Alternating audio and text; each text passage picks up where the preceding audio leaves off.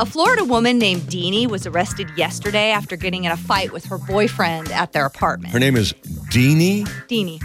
I literally have never heard that. Actually, I read a kid's book called Deanie when I was young. Anyway, it's a name. Okay. That's her name.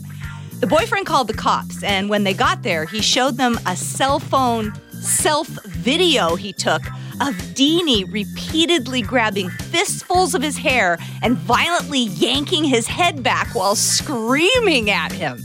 Sounds like a good time. So like I said, she got arrested and they read her rights and she was cuffed, ready to be taken down to the station. And at that point, the cops asked her why she assaulted her boyfriend like that. According to the record, her answer was, quote, "It was a sexual thing." She explained that Steve likes it rough and that's always how I let him know I want to get it on. I kind of like her. Unbelievably, Steve told them that just wasn't true.